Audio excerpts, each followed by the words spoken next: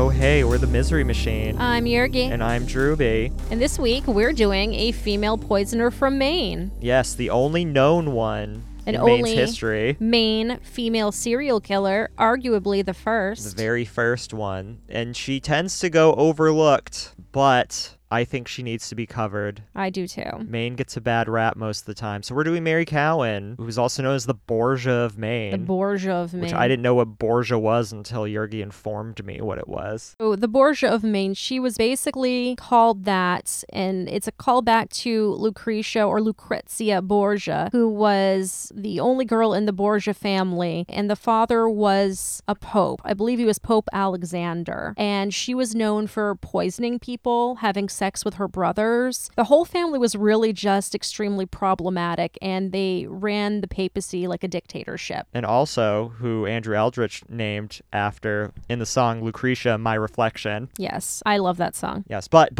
Anyway, enough with friggin' Sisters of Mercy. Goth kid. If you're listening on YouTube, please like and subscribe. We just hit 500 subscribers. Thank you so much to everybody who's followed us over the past year. We're coming up on a year pretty soon, and this just puts me over the moon. We're halfway to monetization, so if you support us, and please share this video with somebody who'd like it, and if you haven't already, hit like and subscribe. It goes a very long way. But with that out of the way, Mary Cowan, the Borgia of Maine.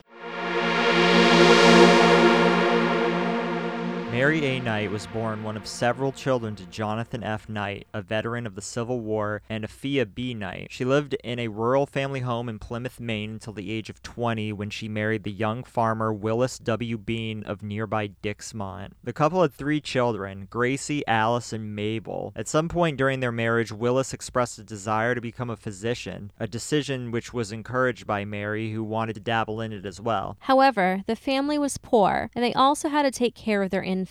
In 1884, Gracie was found smothered to death by a neighbor at the family home. When he informed Mary of the matter, she carelessly replied that she was aware of the facts and that the child had died about a half hour ago. No official investigation was made, but residents of Dixmont suspected that she had killed little Gracie to get rid of her. In the following 2 years, Alice and Mabel died from peculiar stomach aches, but yet again, no investigation was conducted, and the deaths soon forgotten after the burials at the Plymouth Cemetery. Despite these tragedies, Willis still decided to pursue his medical career, enrolling into a dubious institute which sold diplomas for $25. However, this was considered fraudulent, and soon a state law was passed which prohibited the selling of fake diplomas right before Bean could acquire it. Unperturbed by this setback, both husband and wife were dead set on getting diplomas, choosing to travel to an out-of-state institution in Ohio to get them. Before their trip, Willis confided to his parents that he would invest money in a farm in which he would live after returning to Maine. Said farm was purchased in the mortgage given to the elder Bean, but it was never recorded. After borrowing some $200, and quite a bit at the time, the couple traveled to Ohio to enroll into an institution. On January 6, 1888, Willis's parents received a letter claiming that their son had died mysteriously, with the cause of death later determined to be stomach pains, similar to the children which died in the previous years. Mary soon returned to stay with her late husband's parents, and soon after, the unrecorded mortgage went missing. Since she had the deed for the farm and thus owned the land, Mary sold the farm for $2,000. Sometime later, Mary married George H. Taylor, a Dixmont laborer who worked at the Lewiston Mills, where the newlyweds moved to live. Taylor, who belonged to the Independent Order of the Odd Fellows, died after 4 days of acute stomach pain in 1891, in similar circumstances to Mary's former family. Since he was an odd fellow, it was assumed that he had a life insurance policy, but since George hadn't paid his dues, it was void. Nevertheless, well-meaning members contributed to a fund amounting several hundreds of dollars as a donation to the supposedly grieving widow. A few months after Taylor's death, Mary married Elias Cowan, a widowed farmer with an 8-year-old son, Willis. Not long after their marriage, a full set of farm buildings belonging to Elias mysteriously mysteriously burned to the ground. According to neighbors who arrived to provide assistance with putting out the fires, they found the family's clothing, dishes, and other items tied up in bundles and ready to be carried out. It was also rumored that young Willis was abused by his stepmother, who often beat him for the pettiest of things. On September 14th, 1894, Willis was brought down with heavy stomach pains after eating some green apples. A physician was called to the family home who prescribed some medicine and assured that the young boy would be fine in a few hours. 2 days later, the young Cowan died in agonizing pain. Due to Mary's dubious history of similar deaths and the fact that her husband had also been taken with a similar illness but survived, Willis's body was exhumed and his organs sent for analysis at the Bowdoin College in Brunswick. An autopsy result showed the body contained heavy amounts of arsenic, enough to kill a full-grown ox. Without wasting their time, policemen quickly arrested Mary Cowan for murder of her stepson. Until then, she had threatened to pursue legal action if anybody accused her of poisoning, but when lodged into prison, she started crying. During her 1895 trial, ample evidence was presented, pinning Mary as the one who poisoned young Willis. One witness was a little neighborhood girl who had seen Mrs. Cowan put white powder into the boy's medicine, which had been left by the doctor, but she did not testify per request of her father, who feared for her safety. Despite this, the prosecutor proved that the dose of arsenic present in the body would have only been put deliberately, and after a few days of deliberation, the jury returned with a guilty verdict. Cowan stood expressionless while listening to the verdict, with her counsel, J.F. Robinson, announcing that he would file a motion for a retrial. In June, however, it was announced that the proceedings for the retrial had been withdrawn. While in prison, Mary Cowan conducted interviews with reporters and often responded to callers interested in her case. On one occasion, she confided to a reporter that she had hired a private detective who supposedly unearthed evidence in favor of her innocence and expressed belief that she would be a free woman one day. Her hopes were dashed on February 19, 1896, when she was officially sentenced to life imprisonment for killing Willis Cowan. Cowan was imprisoned at the Maine State Prison, which was then in Thomaston, Maine, for the following 2 years. In 1898, her examining physician turned to then-Governor Llewellyn Powers with the request of pardoning Mary, as she was in failing health and wished to die peacefully in her Dixmont home. Despite her ailment, Mary gave birth to a child while in prison, but it, along with herself, died soon thereafter. Cowan, by then dubbed the Borgia of Maine by the press, was first interned in Etna, where her parents lived, but her body was then moved to the Sawyer Cemetery in her birthplace of Plymouth, where she was buried on the family plot with her murder victims.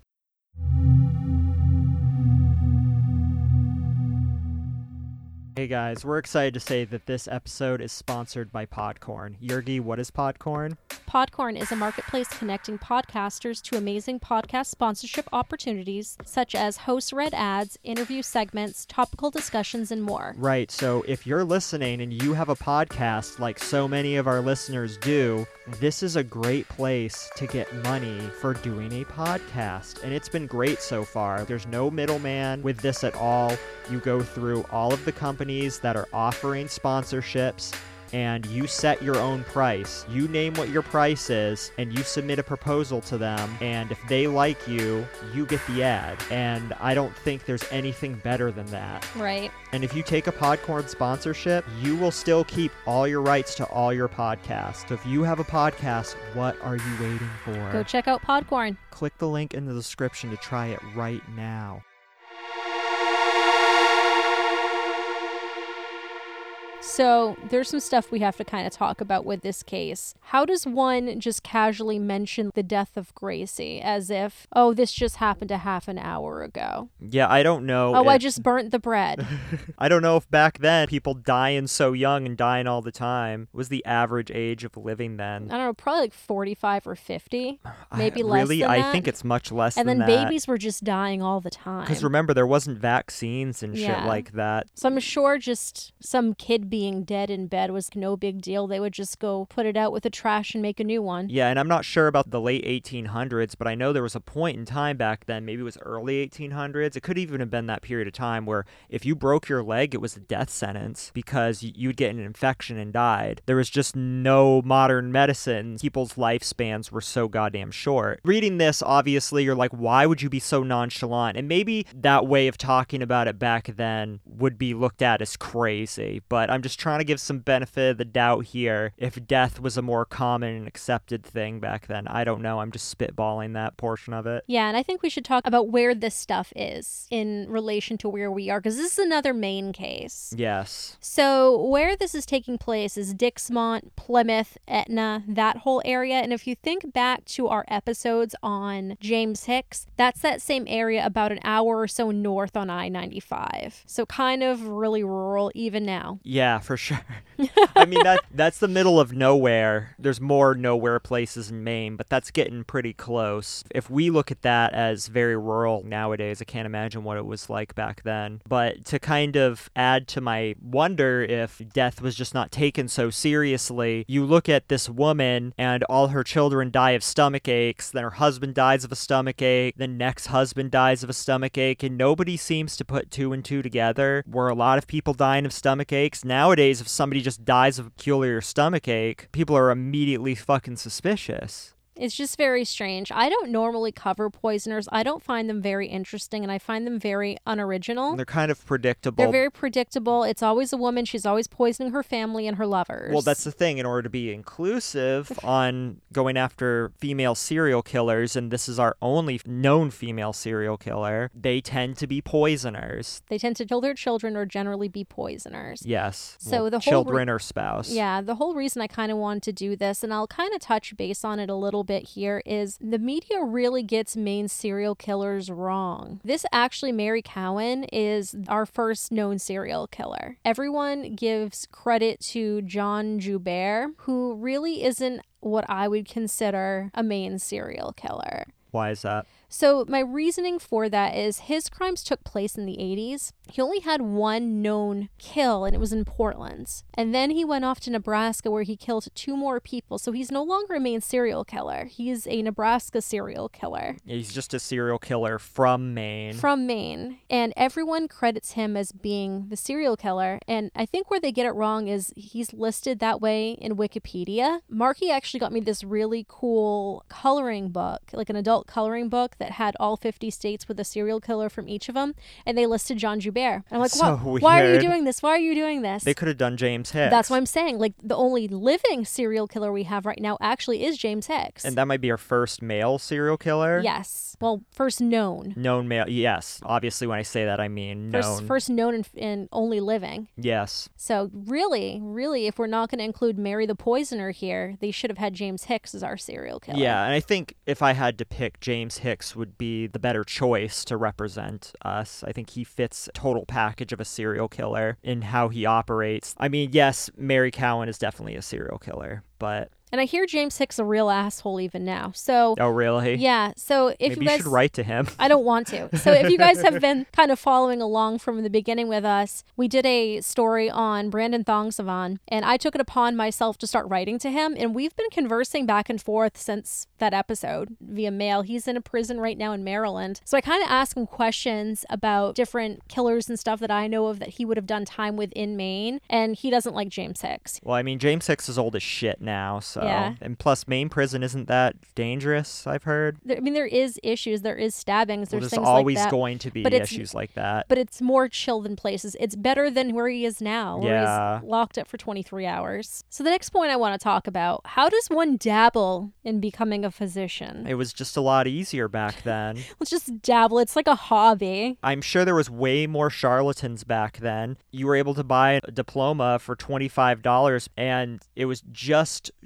prior to the turn of the century did they pass a law that prohibited the selling of fake diplomas. So if this was just now getting fixed in state and federal law, imagine how many hundreds of years had people been going around claiming to be medicine men or healers or anything like that. I mean, snake oil salesman. Right, I was going to say the term snake oil salesman. It comes from that period of time where these people would travel around in their covered wagons and selling these mystery tonics. You know what I mean? That were supposed to cure what ails you. This thing has been going on for a very long time, and I assume that dabbling in medicine was a lot easier. I just thought it was funny, like how this is all phrased, where Mary wants to dabble in it as well. She's going to take on her lover's hobby. I don't know. It's just really funny to me. I think Mary wanted to dabble in being a better poisoner. I know. I think so too. She was using arsenic, right? Yes, how, she was. How easy is it to obtain arsenic back then? I don't know. Arsenic now, I believe, is the active ingredient in rat poison. It is, yeah. Which is where a lot of poisoners now will get that. Yeah, they get rat. I mean, that's how they killed Cedric Bixler's dog, was rat poison, and they just put it in meat. So yeah, rat poison, very obtainable. But the problem is if you try to poison somebody with rat poison nowadays, it's going to show up. There's no way. It's like the biggest red flag, because that's what all the poisoners nowadays use. Yeah. The other stuff's really not that accessible. Yeah. For sure. So it's like what ricin might be a little undetectable unless they do a thorough toxicology. This is not Where an do you area. even get that though? I'm not sure. This is not an area where I have a lot of familiarity. I know cyanide is derived from the pit of, is it peaches? I'm not sure. Again, this is I'm sure not that's an not area of easy. expertise at all for me, or one that I've studied I wanted very to study frequently. it. Like I wanted to have like a little poison garden on the porch. You wanted to just grow some poison. But then it just like made me think, I'm like, what are we going to do this for? Are we going to poison ourselves doing this? I mean, you could, or you just do what they did in The Princess Bride and just build up a tolerance of poison Of over iocane powder? Yes, and so that way when you finally meet a Sicilian and death is on the line. You will have the upper hand. That's what I'm going to have to do.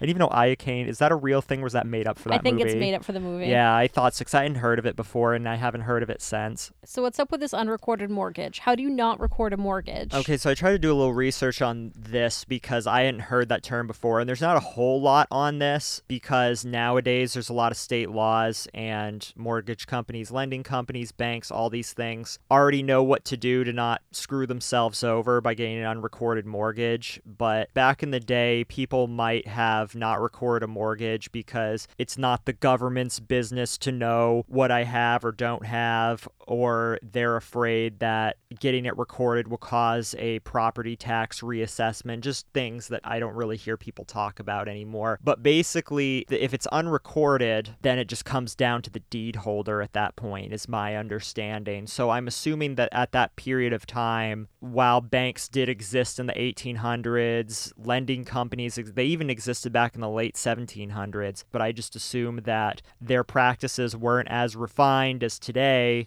as well as their record-keeping system, so things like this would happen. And I just don't get it, though. Like, if you had this unrecorded mortgage, and in this case where Mary was holding the deed to the farm, what's to stop you from just defaulting? I don't know. Again, it's hard to put yourself in the mindset of somebody back then. Just think about people's worries and common beliefs even 50 years ago that would be completely antiquated today. Oh, we're just going to handshake on this and it's fine. Yeah, I mean, people, big believer in handshake deals, maybe. The whole idea, and we still see this today, about the government doesn't need to know my business. You still have a lot of those people, fair enough, but I don't think any of those people would say the government doesn't need to know I have a mortgage. I just don't see that happening at all. But back then, that could have been a thing. I'm speculating clearly because I couldn't find very specific things on this. The stuff is very, very brief. And as far as looking at unrecorded mortgages today, people just don't do it. I think a bank would freak out. They would just be taking too much of a risk. Right. And I don't think any banks would allow that to happen in this day and age. I'm sure there's so many checks and balances and all that stuff that you just wouldn't hear of this nowadays. No, I don't think so. I mean, I don't even work in that type of sector in banking, and I don't think that it would fly. So us people who aren't familiar with this stuff, we read unrecorded mortgage. We're like, what? Were people issuing just weirdo mortgages back then and handshake deals and all that stuff? How I read this before we looked into it is it was like a loan from the parents. I mean, they did borrow money from them. So the problem with this specific instance is there's not a lot of information on that in particular. But as far as unrecorded mortgages, I'm not so sure why somebody would do it, but it probably was more common practice back then. I don't know. So the Lewiston Mills that George Taylor worked at. Yes, very familiar with these. We were very familiar with these. So I do believe they're talking about the Bates Mill. However, That's not the only mill that's in Lewiston. It's just the more prominent one. So the Bates Mill Complex is these giant brick buildings that are 4 stories high that span, I'd say, 3 to 4 city blocks. The ones that are still left The ones standing. that are still here. So if you count the ones that are not still standing, it probably went even further than that. Lewiston is primarily a mill town, or was a mill town. It's not anymore, but that's where Lewiston's commerce came from. It was a mill town since the early 1800s, I believe. Yeah, so that's why we got all these French people from Canada. A lot of them came down from Quebec to work in the mills. So that's kind of what made Lewiston at the time. So currently, when I'm not working from home, I work in the Bates Mill Complex. The bank that I work for has offices there. There's also a lot of other different businesses. There's restaurants in there. I'd say probably about 75% of it has been repurposed. But a lot of it is still abandoned. Yeah, there's one whole mill that's gigantic at the very end that borders Main Street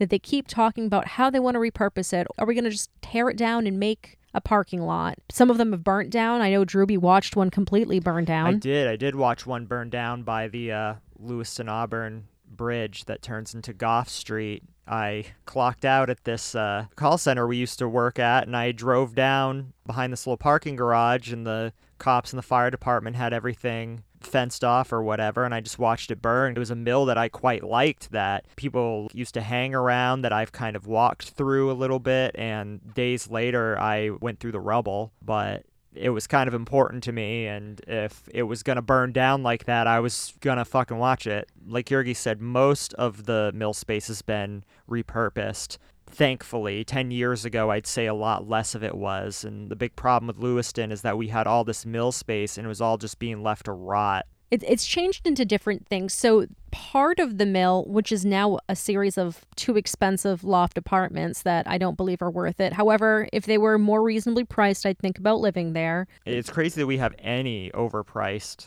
real estate here in Lewiston, considering the economy, but I digress. That's another topic. It's another topic for another day, but those loft apartments back in the day was the call center Drewby and I worked at. It used to be in that part of the mill. And I'll tell you, at that time, a lot of the mill was still very much abandoned. We used to have these ridiculous ways we'd walk to the back parking lot through parts of the abandoned mill, and we had to dodge bats. They'd like swoop you and get in your hair. There'd be random pigeons.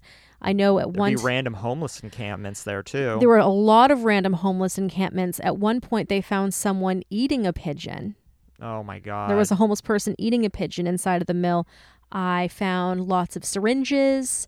There were a lot of times homeless people or just general drunk people would get in because it wasn't locked. No part of this was locked. And they'd go into the bathrooms that we used that were actually not part of the call center we were in. We had to leave the call center locked area to go to a different part of the mill to use the bathroom. And they had to put key codes on the bathrooms because drunk people or homeless people or whomever who just really shouldn't be in the mill, who don't have like a purpose to be in there, would go in there and get drunk. Sounds incredibly archaic and nothing you would ever see in a bigger city. Yeah, so it was very, very strange. And it's very interesting to me because these types of mills you only see in New England. Yes. This isn't anything you see anywhere else in the country. It's kind of like a holdover from Britain, really, is really what it is. Because, I mean, we were the only colonies, you know, around New England and maybe a little bit further south. We're the only colonies of the, quote, New World, so to speak. You're looking at the most archaic mill buildings that you can imagine in the United States history. Yeah, and a lot of ones in different parts of the country, for example, and when I say different parts of the country, I'm talking about New England. A lot of the ones in Massachusetts have already been repurposed into really nice things. Yeah. The ones in Manchester are like nice apartments and things as well. You don't have any abandoned spaces in those. But of course, Maine being problematic. Yes, Maine's problematic. Doesn't know what to do with it. They love being the 48th worst economy in the nation. So I haven't seen this personally, but is it true that a lot of the mill buildings are just so decrepit in some areas you can't even walk around without risk of falling to the floor? So that was the case before. A lot of it has been renovated. The mill that our old call center used to be part of. To get in, you had to access it from the front of the building. You'd go up to the 2nd floor. At that point, there were holes in the ground. They had carpeted areas and areas roped off, and you were not allowed to get out of the roped off area because you could risk going through the floor. Big problem with the mill buildings is that when anyone has a good idea for it, either the city gets in the way or anyone who owns it just asks for too much money, and they would rather just sit on it forever and continue paying property tax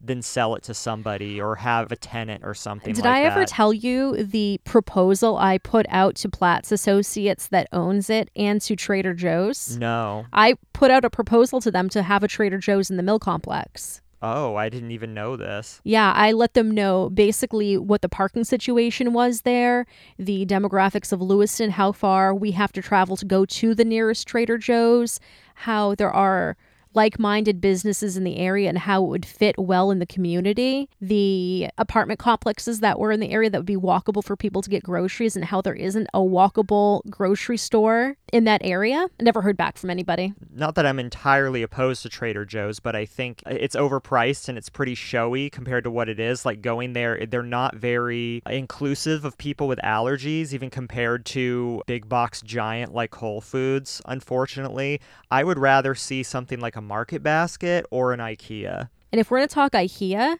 I am totally for this. I know they have different rules and regulations about how far they need to be apart, how big the metro area needs to be and their surroundings. However, if they want to put an IKEA here, that would do so much. Just demolish the Auburn Mall and stick it there. That would do so much for our economy. It really would. Especially because people make giant pilgrimages to IKEA. But like, the shitty part about it is, because IKEA shipping is so bad, people will go down with U-Hauls. Yes, they will. To go get what they need to get. Some people also will advertise their services online or through Craigslist to make IKEA runs for you. See, and I never would have believed that until I've only been into one IKEA, and it was south of Seattle. I think it was in Renton. I saw people literally show up with U-Hauls, and I'm like, what the hell is this?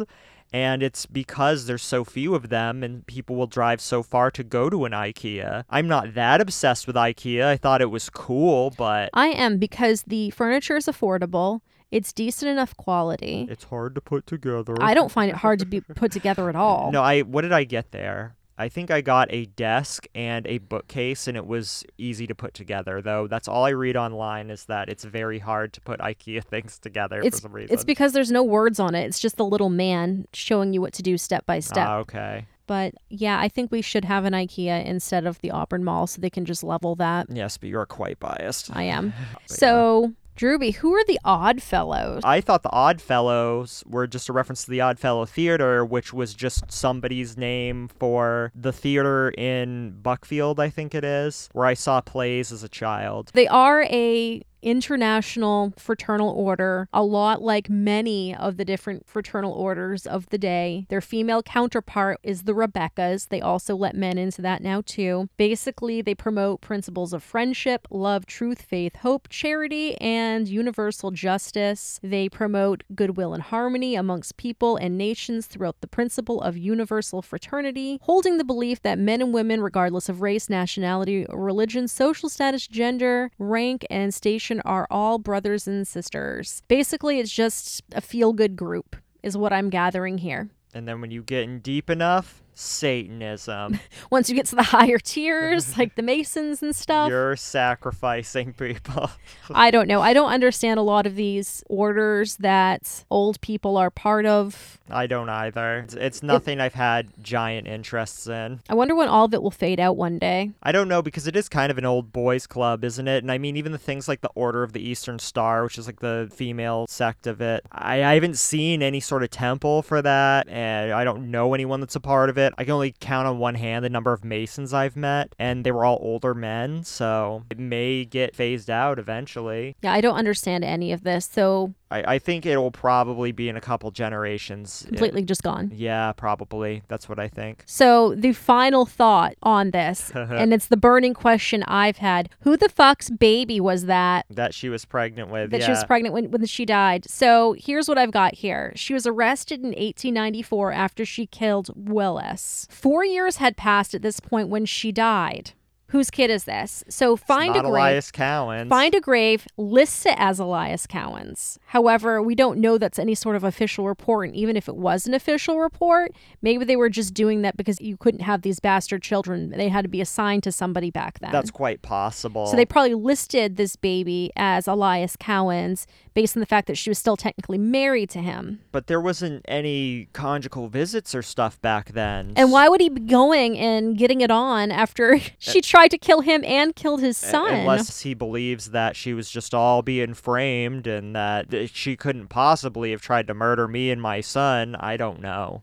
We could get into some assumptions of a lot more foul play. Maybe she was raped by a prison guard. She could have had a relationship with somebody in there. I don't know what prisons were like. Was there a true women's prison then? This I don't know, because they list her as being in the Maine State Prison in Thomaston, which I thought was just a men's prison. Maybe there weren't enough female convicts at the day that maybe they just had a small section for the women. Yeah, and maybe they weren't. Maybe it was just co-ed altogether. Yeah, maybe they weren't broken up that well. Even if they did have a section for them, maybe they still intermingled. Maybe there was ways to have relations. I think that's a more viable theory than it being Elias Cowan's, especially since I can't find anything about conjugal visits being a thing back then. Maybe she was a saucy tentrist. Maybe she was. Maybe she was having relations with her physician or lawyer. Reading this, I could make assumptions that she's a charismatic person. Who's to say, though? There's not a ton of information on her. I don't know. She's not a very handsome woman, but who knows? That wasn't important back then. You just needed a plot of land, some animals, and childbearing hips. It's true.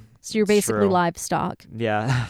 God damn it. Everyone was livestock then. You weren't thought to survive that long, so, could you reproduce and carry on the family name? The family name and the lineage was far more important than anything you were going to do. So that's all we have on this. If you're listening on YouTube, please like and subscribe. Again, we just hit 500 subs, and we're so excited about that. We want this to keep growing. We're halfway to being able to be monetized by YouTube, which will help us ramp this podcast up so much. Again, we want to have a video element to it. If you support that and you haven't already, please subscribe. Please share this video to anyone you think would like it. It really goes so far. And also, we have new Apple Podcast reviews, so we've got 3 new ones. This first one is highly recommended, great chemistry between the hosts, thoughtful commentary, and good content from #KingNerd. Thank you for that. This next one comes from the UK. We don't get very many overseas reviews, so I'm excited for this one. This is from Shepples, and it says, I'm a big My Favorite Murder fan, and these guys are up there in terms of conversational and compassionate style. Great work, guys. Keep it up. Subscribe. Heart. Thank you so much. That means a lot. Thank you. Especially to compare us with My Favorite Murder. All right, and this last one is, this show is wonderful. We found it on social media and their content sounded interesting. After listening to a few episodes, we can confirm this is a great podcast. Drewby and Yergi do a wonderful job digging into the information for the topic at hand. Do yourself a favor and add this to your podcast list. Joe from Comic Book Rundown. So thank you, and shout out to the Comic Book Rundown podcast guys. Really appreciate the review. And if you want to be shouted out on the podcast, all you have to do is go to Apple Podcasts, leave us a 5-star review, and we will shout you out on the podcast. And just as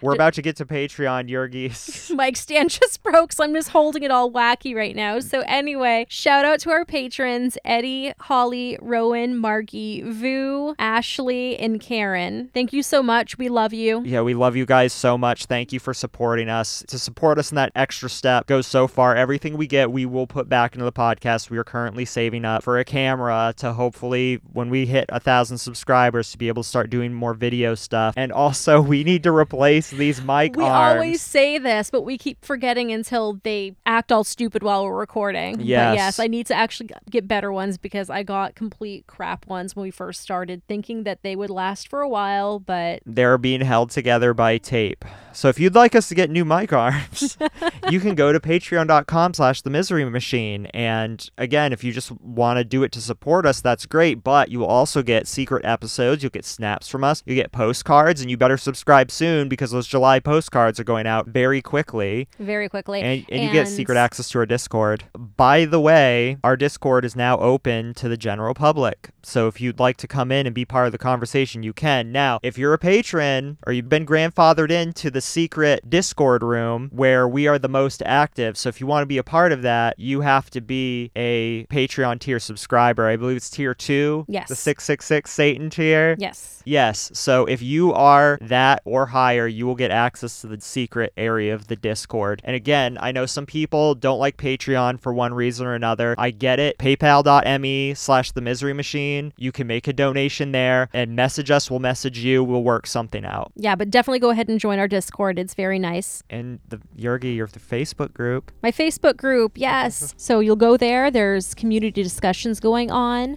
You find out a day early what episode we're going to do. So yeah, definitely join the Facebook group. Share memes. Lovely stuff. Okay, well, that's all for this week. So until next time. Until next time, we love you. We love you. Okay. Bye. Bye.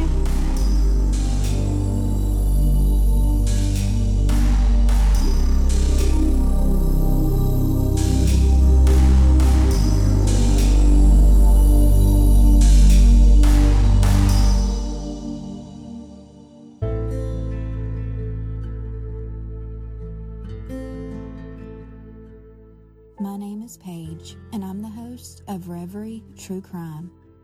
Reverie means to daydream, but even daydreams can become nightmares. Come join me and get lost in horrific reverie about true crimes and eerie events. Reverie True Crime Podcast, available wherever you stream your favorite podcasts.